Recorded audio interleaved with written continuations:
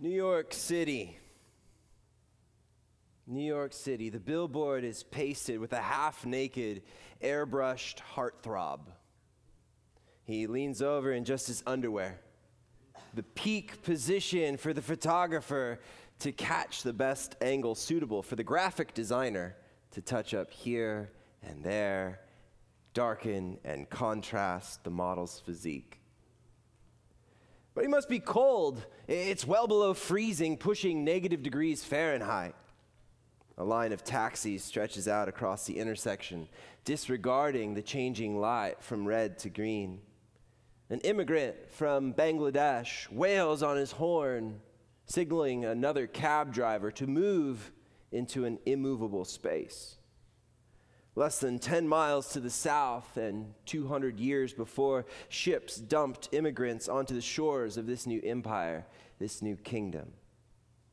I walk past a cloud of steam rising from the sewer. It intermixes with a boiling vat of hot dog water, sold by a man keeping warm next to his job on wheels.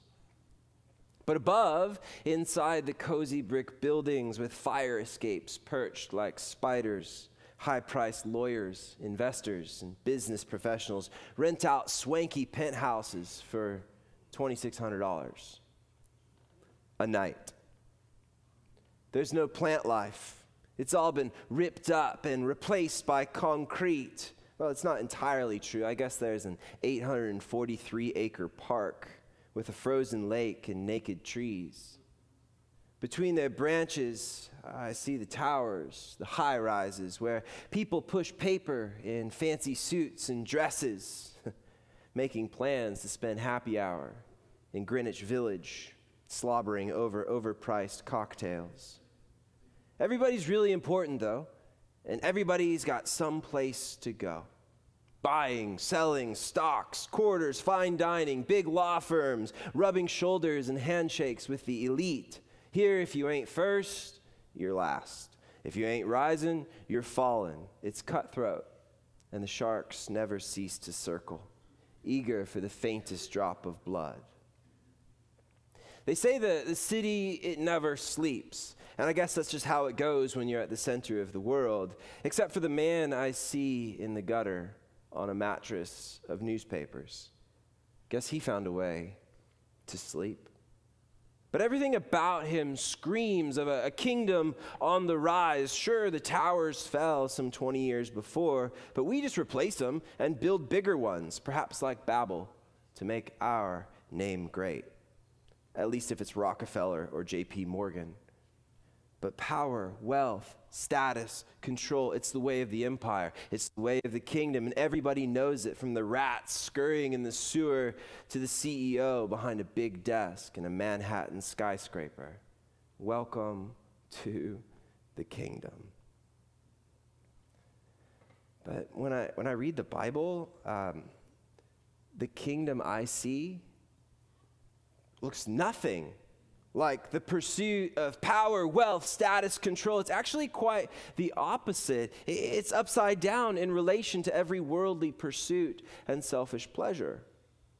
You see, God's kingdom is completely upside down to the look of ours. What's highly valued at the top is actually at the bottom. The way up is down. The first are last. The last are first. The least are the greatest. The poor are rich, and the rich are poor. You gain life by losing it. You are exalted when you are humble. Your weakness is strength. You rule, reign, and lead by serving. You receive by giving. That's how it goes in God's kingdom. In his reign and rule, in his way of doing things. You may say, well, that's not how the world works. Well, maybe the world's just working wrong. And come to think of it, maybe it's not God's kingdom that's upside down. Maybe it's ours. And now, if this all feels abrasive and uncomfortable, good, you're tracking with me. As it so often said, God comforts the afflicted and afflicts the comfortable.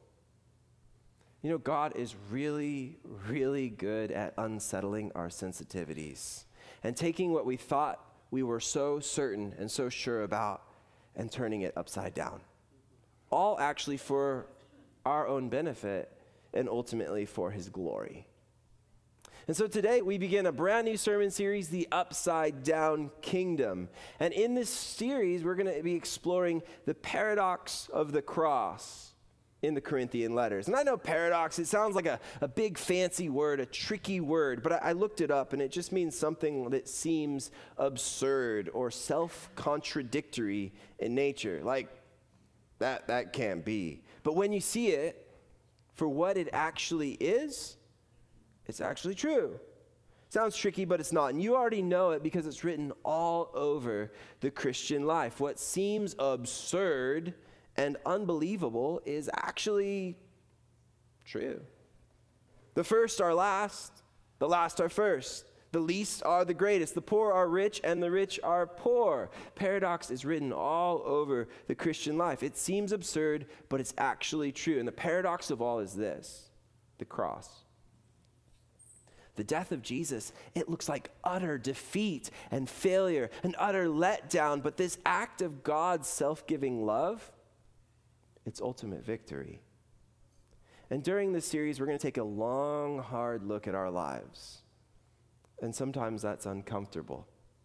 But we're going to ask the question, what kingdom am I living for? A New York City, Southern California kingdom where the first are first and it's all about my power, my wealth, my status, my control, or God's upside down kingdom where the least are the greatest and our lives are shaped by the cross. Now, he could be writing to those of power and wealth, status, control in their fancy New York City penthouses, or he could be writing to those of power, wealth, status, control right here today, us in this church. When he writes, you think you already have everything you need. But in this letter, Paul, the former enemy of the church, turned follower of Jesus, he writes to the first century house churches of Corinth. Now, Corinth was a huge, fast-paced city, a seaport in ancient Greece. And as any wealthy seaport of the ancient Roman Empire, the people of Corinth had a reputation for being rowdy, hard drinking, and sexually unrestrained, like hooking up with anybody. They had all the power, all the wealth, all the status and control imaginable.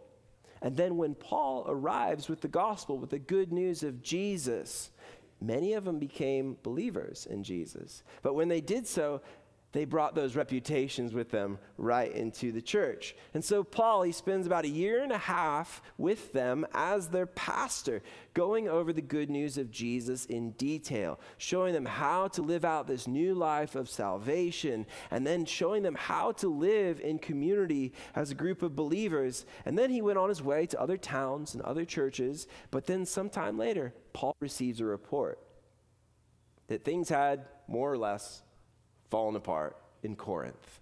They desperately needed help. And so Paul writes them a letter that's more of like a heart to heart. It's affectionate, where he says things like, Jesus died and rose for you, and God is among you, regardless of how much of a mess you've made of things.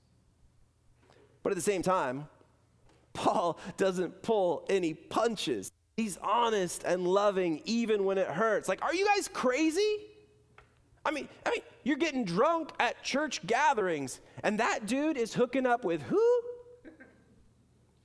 1 Corinthians chapter 5, if you want to check that out. That is some juicy stuff. And so today, what we're going to do is we're going to explore just this tiny sliver of Paul's letter, his heart-to-heart with the crazy Corinthian Christians. And I just want to focus on 2 questions. The first one I already mentioned, what kingdom am I living for? And then the follow-up to that. And what does that say about my status? 1 Corinthians chapter 4, verse 8. You Corinthians or Southern Californians, so consumed with power and wealth and status and control, you think you already have everything you need. Okay, I get it. You've got status. You think you have everything you need. You think you are already rich. Oh, but it's so fleeting. It's so fleeting. It's like you have begun to reign in God's kingdom without us. That's how highly you think of your status. Paul's using sarcasm here. He's saying, like, you guys are acting and living like you're kings. I wish you really were reigning already, for then we would be reigning with you instead. I sometimes think God has put us apostles, leaders of the church, flesh and blood witnesses of Jesus, those who bear his message. Instead, I sometimes think God has put us apostles on display, like prisoners of war, at the end of a victor's parade condemned to die. We have become a spectacle to the entire world, to people and angels alike. So you've got the Corinthian Christians accustomed to power and wealth, status, control, living like kings. And then you've got Paul and the apostles with the status of ultimate humiliation, POWs, about to die. It's all upside down. I mean, the Corinthians, they live like kings, or better yet, like a Roman general, conquering with the might of all their power, wealth, status, control. They enter into a city and the crowds are roaring. The cobblestone streets echo with the sound of their triumph. And after the procession of soldiers, after the horses come and the chariots pass, then come the prisoners of war. The humiliated bunch, chained and stripped naked, about to be publicly executed in the arena.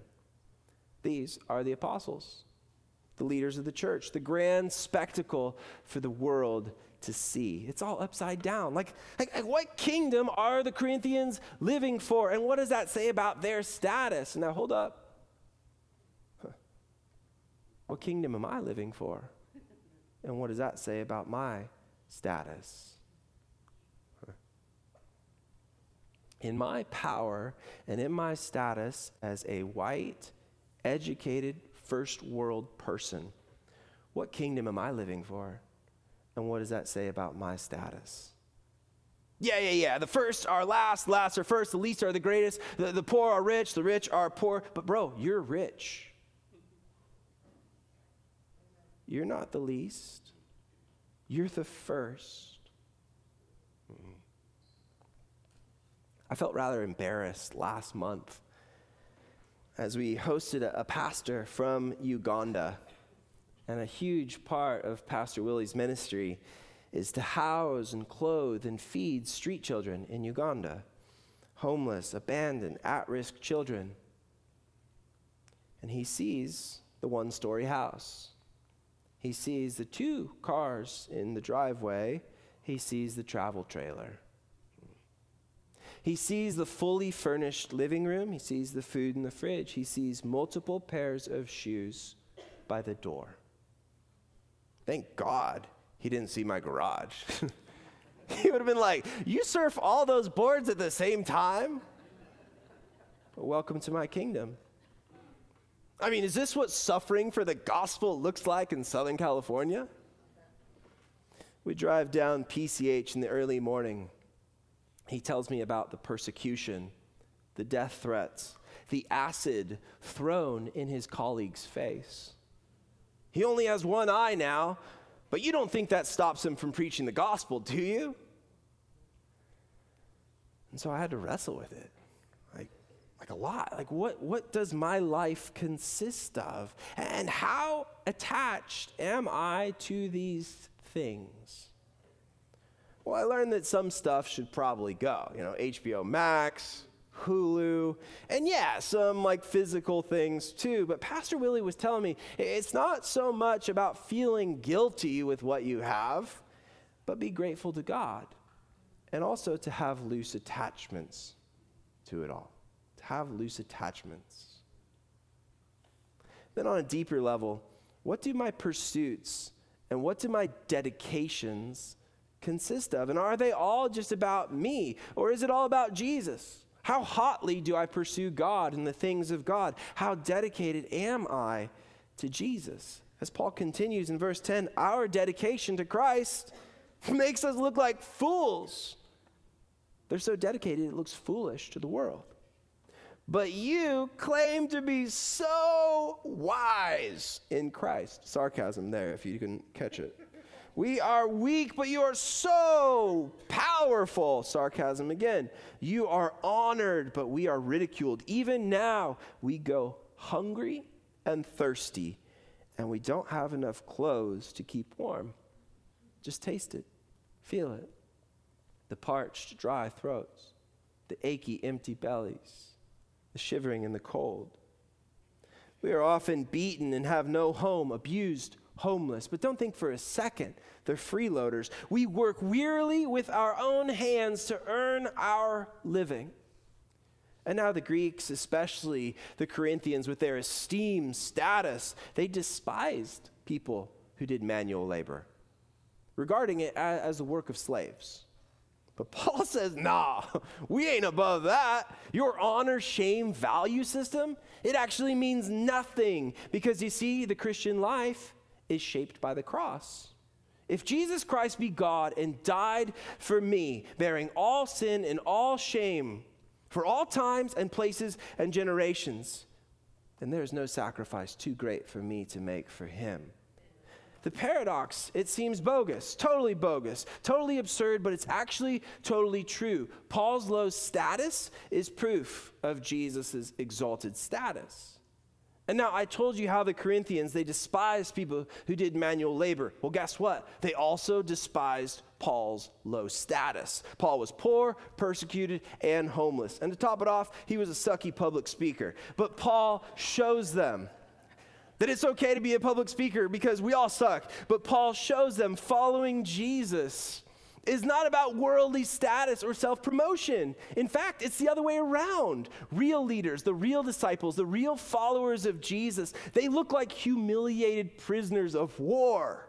The beaten, the hungry, the thirsty, the unclothed, who are dedicated to Jesus to the bone. Paul shows us that status, it's not about being impressive, but pointing to the one who is King Jesus.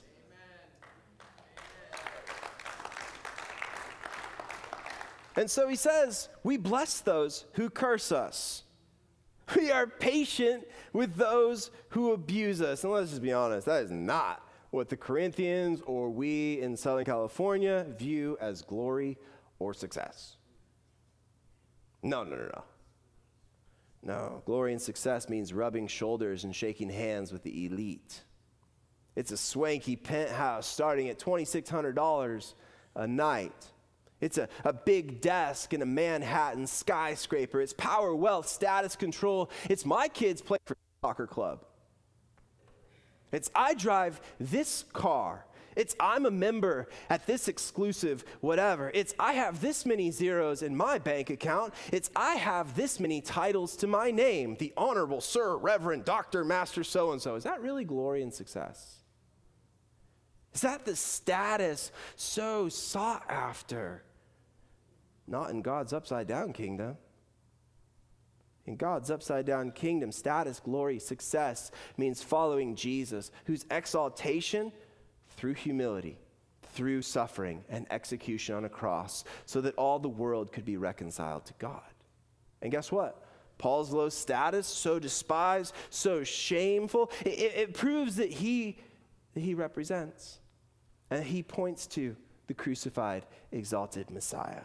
It looks all upside down, but it's glory and it's success at its finest. It's a bottom of the barrel status of humility, which is utmost highest in God's kingdom.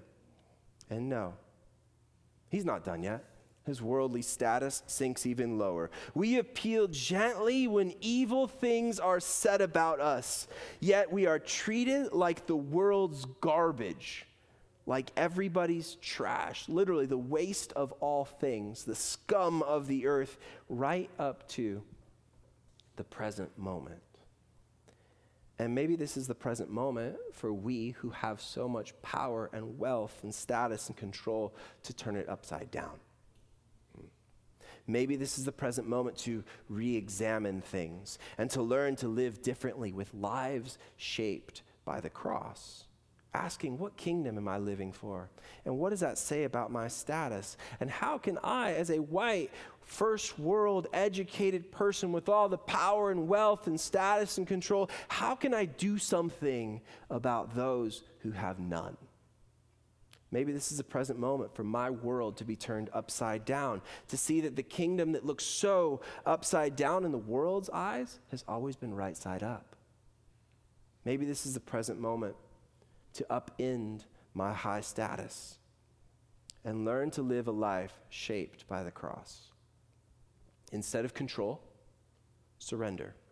Instead of worldly status, humility, servanthood, selflessness. Instead of worldly wealth, generosity and sacrifice. Instead of earthly power, Holy Spirit empowerment.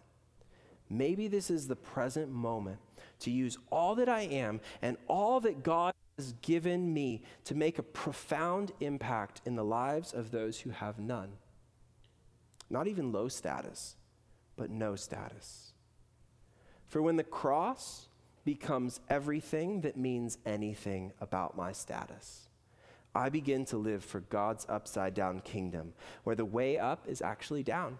The first are last, and the last are first. The least are truly the greatest. The poor are rich, and the rich are poor. You gain life by losing it. You are exalted when you are humble. Your weakness is strength. You rule, reign, and lead by serving, and you receive by the amazing privilege to give.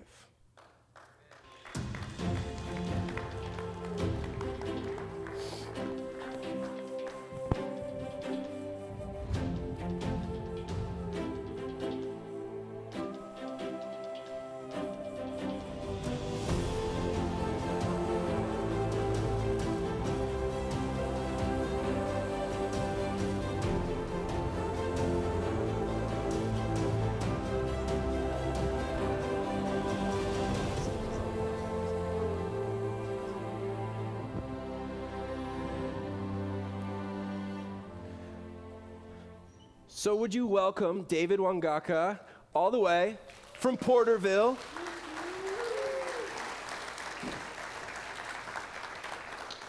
I mean, it was Kenya before, but Porterville kind of, we're a little closer to us. But he is actually a graduate of the Compassion Program. And he's going to share a story with us today. And this is a project that we are hoping to sponsor at Journey to Church, a village in Guatemala. And so, with no further ado, let's give it up one more time for David. Thank you. Amen. Good morning, church. Amen. I really want to thank Pastor Jeremy, mostly for pronouncing my last name correctly. Most people call me Wakanda just because I'm from Africa, which is okay. I take it. So in Kenya, where I come from, we speak a language called Swahili language, not Wakanda language, but Swahili. And I just want to teach you a little bit of Swahili language before I continue. Is that okay? So when we go to church in the morning, we greet our brothers and sisters in Christ by saying, praise the Lord, and they say, praise the Lord, or amen. And praise the Lord in Swahili is Bwana asifiwe. So I'm just going to say Bwana asifiwe, and then you say amen, okay? But we say amina, okay? Bwana asifiwe. Bwana asifiwe. Yeah, good, thank you. I was born and raised in Kenya with 2 brothers and 2 sisters. But when I was growing up, I grew up in an environment that was not really conducive environment for raising children. The environment I grew up in, there were only 2 professions there. So we really didn't have anyone to look up to as a good example of what you want to become when you grow up. Because the main profession was either you become a thief as a young person or you become a prostitute. And it was so bad that even the parents of so many other the children, they actually expected you at some point to start bringing revenue to the family, just like so-and-so family, or so-and-so. And so the danger with that is that so many young people would either get shot or go to jail or die of HIV and AIDS, all those risks. So I remember my mother used to sell illicit brew, like liquor. It was some kind of moonshine, but it was very illegal. She used to distill it and sell it. So most of the time, from my earliest recollection, is that my mom really went to jail and in and out of jail so many times. And because the only money that she would make from that liquor, she would use that actually to bribe the police so that she's released. So it didn't really help in any way. And so one time she was able to get a new job, a new different type of profession, and she was employed as in a restaurant as a server. And she would work 10 hours a day, making less than $1 a day. So at the end of the month, she would have like around $20. So the priority for her was not even providing for basic needs, but was to pay for the rent. We used to live in a 10 by 10 square feet shack. It was made of corrugated material, rusted corrugated material in a very healthy area. We didn't have beds. We slept mostly on the ground, on cardboards. We didn't have blankets. I remember the house, it's not even supposed to be called a house. Maybe I would call it a space. Was divided with curtains where my mom would sleep and the 5 children on the other side. So during the day, we would use that area as a living area. And then during the night, we would roll down the cardboards and make it as a bed. The morning you wake up, you roll it back, you make it a living area. The main issue and the main challenge was even getting food. My mother could not afford to provide for food and everything else and clothes and stuff. So she would sometimes come with food from the restaurant in the evening, whatever remains, and then we would share that. But during the day, sometimes we would go hungry, starving. And it got so worse that we started going to the street. We would go to the street, and we would take sticks, and we would scavenge for food from a dumpster. There was this huge dumpster where everything used to be thrown out, the trash, garbage. And the problem with that is that you could get sick with malaria, typhoid, cholera. And I saw so many kids like getting so sick. And sometimes when you get sick and you don't have a way to provide or to prove that you'll be able to or guarantee payment for treatment, sometimes kids would just die waiting or just in the house, maybe spending, depending on painkillers and that kind of stuff. And I remember one time when I was 7 years old, my mother, who was very hardworking, she could not go to work anymore because for some time she was sick. She was kind of hiding her sickness because she really didn't want to heartbreak her children, and she did not have any way of paying for treatment or guaranteeing payment for getting treatment. And she got worse, and she was taken to hospital. But by the time she got to hospital, it was too late for her because the lady, a friend of hers, who took her to hospital, came back and said, "I'm so sorry, kids. Your mom did not make it." And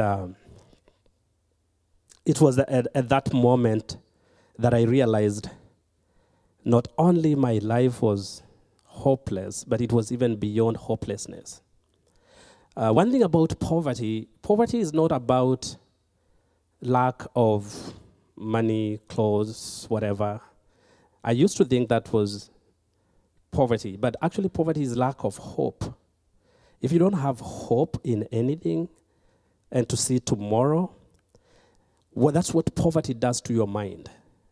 You don't even have the opportunity to work hard because why are you working hard? You have no hope. You have nothing to look up to. And I remember living with my grandmother, my aunties. I remember I would go to my aunt's place, and I had that. It's called poverty mentality, lack, scarcity mentality, where when my aunt would make food in the evening, I would wake up at night and steal food and put it in my pocket because I didn't know we would have food tomorrow. And I would get in trouble with so many things because of the being such a burden to everyone. At the age of 9, I found myself being in the street as a homeless street children.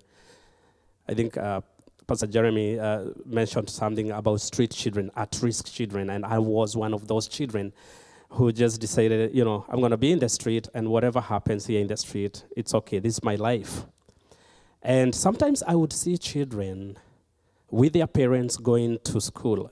In Kenya, in East Africa, you wear school uniform when you are going to school. And so you can tell a child that's not going to become anything and a child that has hope and a future for the country, someone who is going to become an important person in society, they are respected. I would see them go to school, and I really longed for that.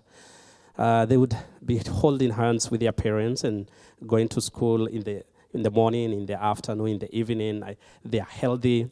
And on the other side, myself and other children, we were just like, we don't have shoes. We can steal from you. People fear us. People run away from us. People don't talk to us. They just pass us on the street. Running away from, police or something happening in the street. And it was a difficult life at age of 9 without hope completely. I had lost hope. One time when I was in the street and seeing those kids, I started kind of desiring in my heart that God still exists. Amen? And I still knew somehow God will not forsake me nor leave me, that God is my dad. I had heard someone preach in the street. In Nairobi, you can pronounce the gospel of Christ anywhere in the street. You can take a mic and just preach. And so some pastors do that in the street. And I had heard one person mention that God fed the children of Israel, and those are his children. And anyone who accepts Jesus, you become a child of God. And so one time, as a child, I'm walking in the street, and I'm praying, and I was praying, God, if you change my situation, if you get me out of the situation that I am, Lord, I will always live for you. I will always follow you. I want you to be my dad. I want myself to be your child. I want to, anytime I pray for something or talk to you, I want to feel that fatherly, literally like my father. And actually, things started happening in my life slowly. I'm walking in the street one time. I remember it was a dirt street. And I was starving. I think I had not had something to eat for like 2 days or 24 hours or something like that. And I'm shaking. I'm almost throwing up because I have nothing in my stomach. And I remembered, I can talk to God. I can pray. I can ask him anything. I started praying. I started saying, hey, God, I know you fed the children of Israel with manna. And I'm walking, and I used to take things literally. And I prayed, God, as my dad, I want you to feed me manna now. So I'm walking, waiting for manna to come from heaven. Amen? That's the best thing and beauty about children. And that's why I think Jesus is saying, let the small children come to me, because the kingdom of God is there. Because they don't think, they just do things. And I'm just praying. Behind me, there was a truck that passed me. This truck used to supply bread in different kiosks. It was from a company that used to sell bread. And when it passed me, because it was a rough road and, it was dust and everything, 5 pieces of bread dropped out of this truck. And I really did not expect that God to answer that prayer so fast.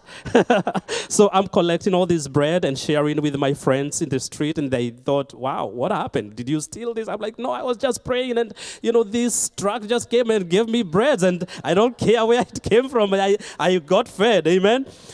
And I had to share, because if I would have kept it to myself, it would have gone bad. The same thing with manna.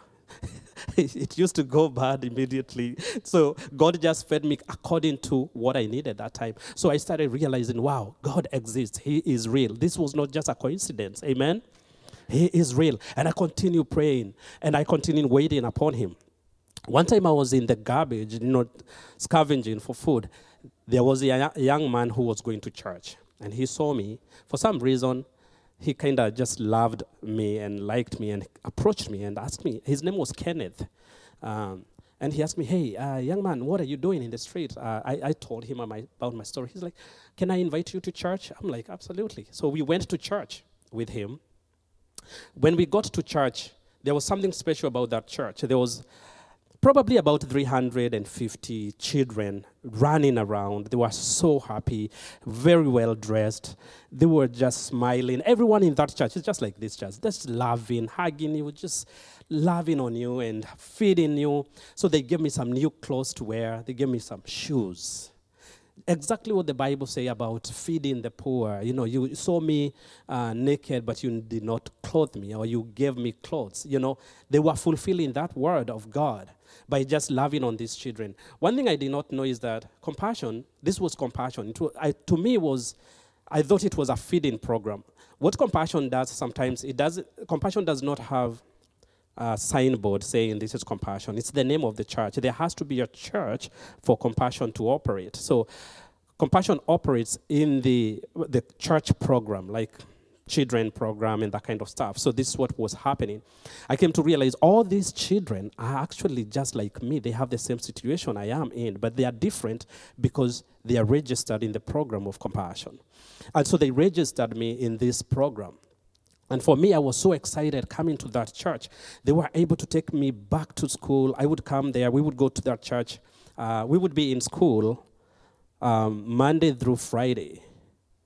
And then Saturday, we would come to the church for the compassion program, the center. There would be a lot of activities the children do, and writing letters and that kind of stuff, and so many other stuff for the children, for their development.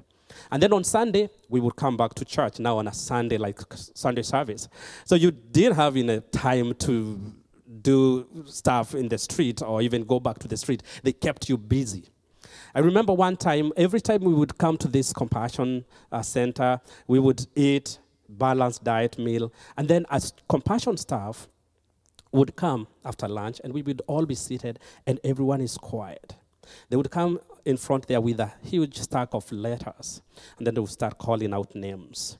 These are letters written by sponsors all over the world who sponsor kids in that program, in that village, and they would call them names. And I did not know, actually, at some point I did not have a sponsor.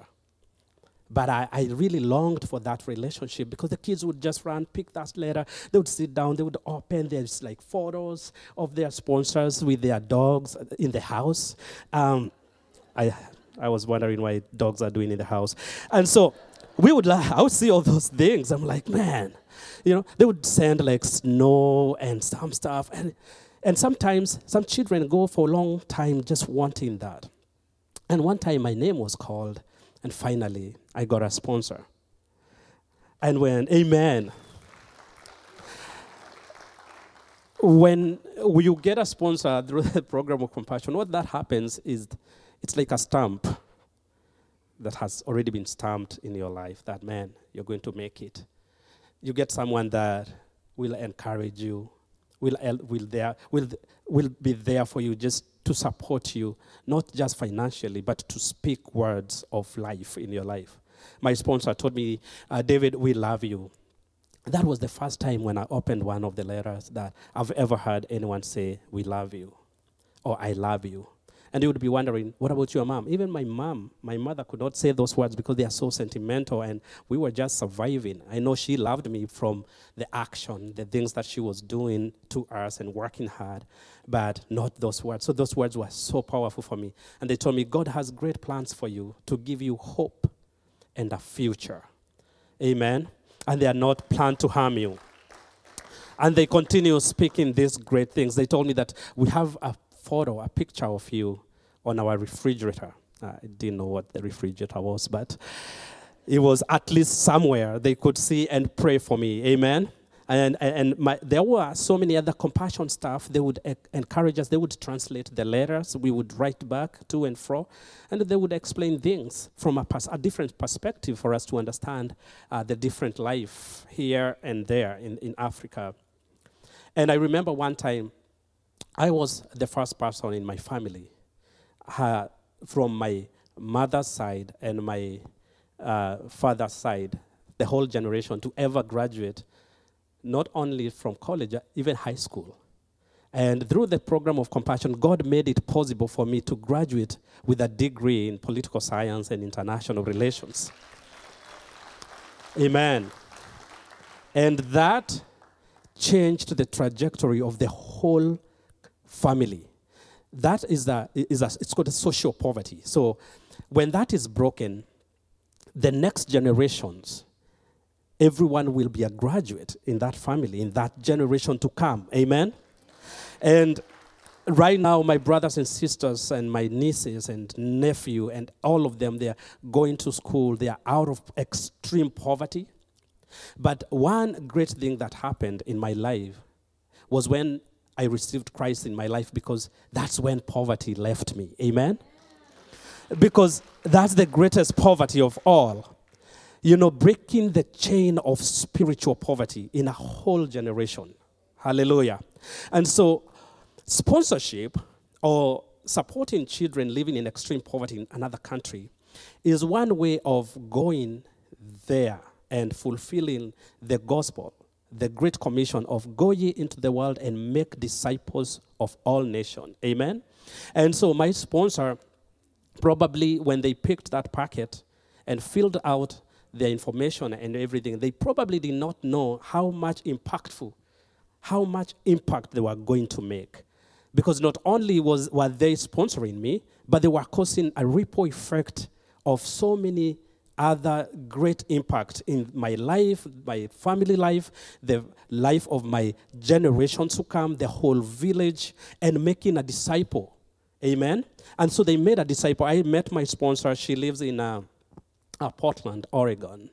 And my children always go there to help her sometimes with gardening and that kind of stuff. And when she sponsored me, she was not in good health. But she was able to see that this kid is in the worst situation than I am, because I'm safe. And I was asking her, how come you were able to sponsor me while you were going through what you were going through? And she was like, I could relate. And she told me that, you needed more of my support than I needed. I have everything. I have already been blessed. I live here. I'm safe.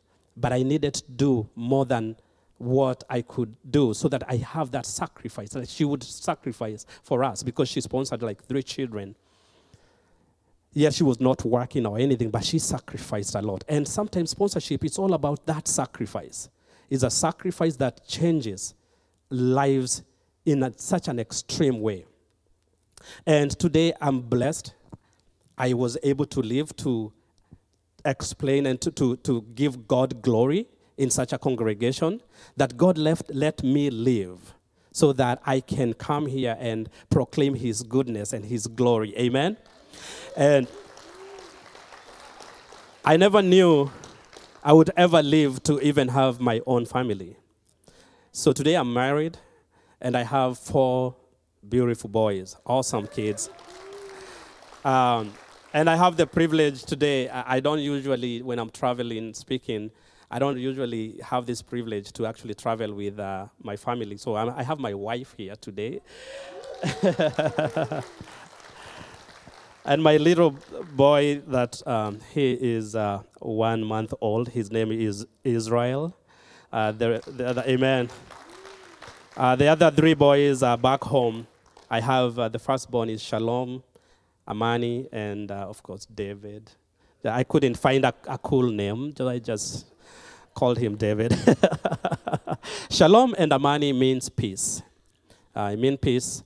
Swahili name for peace is Amani, and Shalom is a Hebrew name, mean peace. So when I named them, I thought they would be peaceful, but Nothing. They terrorized the house. But they are so awesome. I'm so glad that God made it possible for me to be here today and come and fellowship with you. So I encourage you today, don't leave this place without sponsoring a child. Amen. Let us not leave a single child on that table today. Amen. God bless you. Amen. Thank you so much, brother.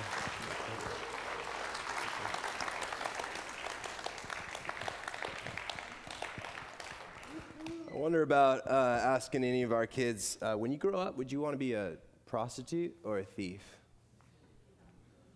Yeah. You want to work for $1 a day? Sleep on a cardboard bed. Ooh.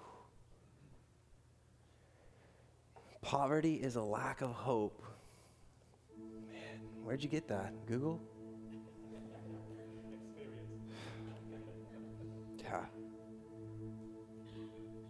And there's a bunch of packets out there, and I wonder if we went out and we said, you know what, hey, I'm going to commit to $38 a month, $38 a month, and I'm going to change that. Poverty is a lack of hope to hope without lacking. $38 a month, I did the math.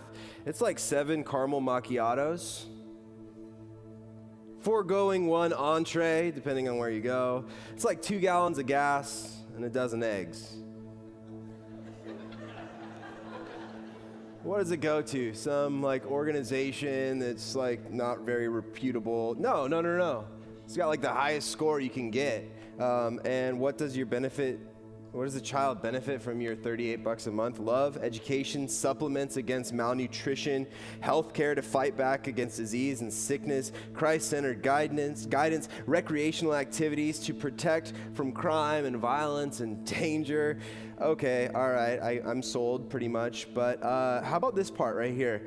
Compassion-supported children. This is exactly what David was talking about. They spend an average of 4,000 hours in safe nurturing programs. They're up to 40% more likely to finish secondary education, are up to 80% more likely to graduate college, are up to 75% more likely to become leaders in their communities.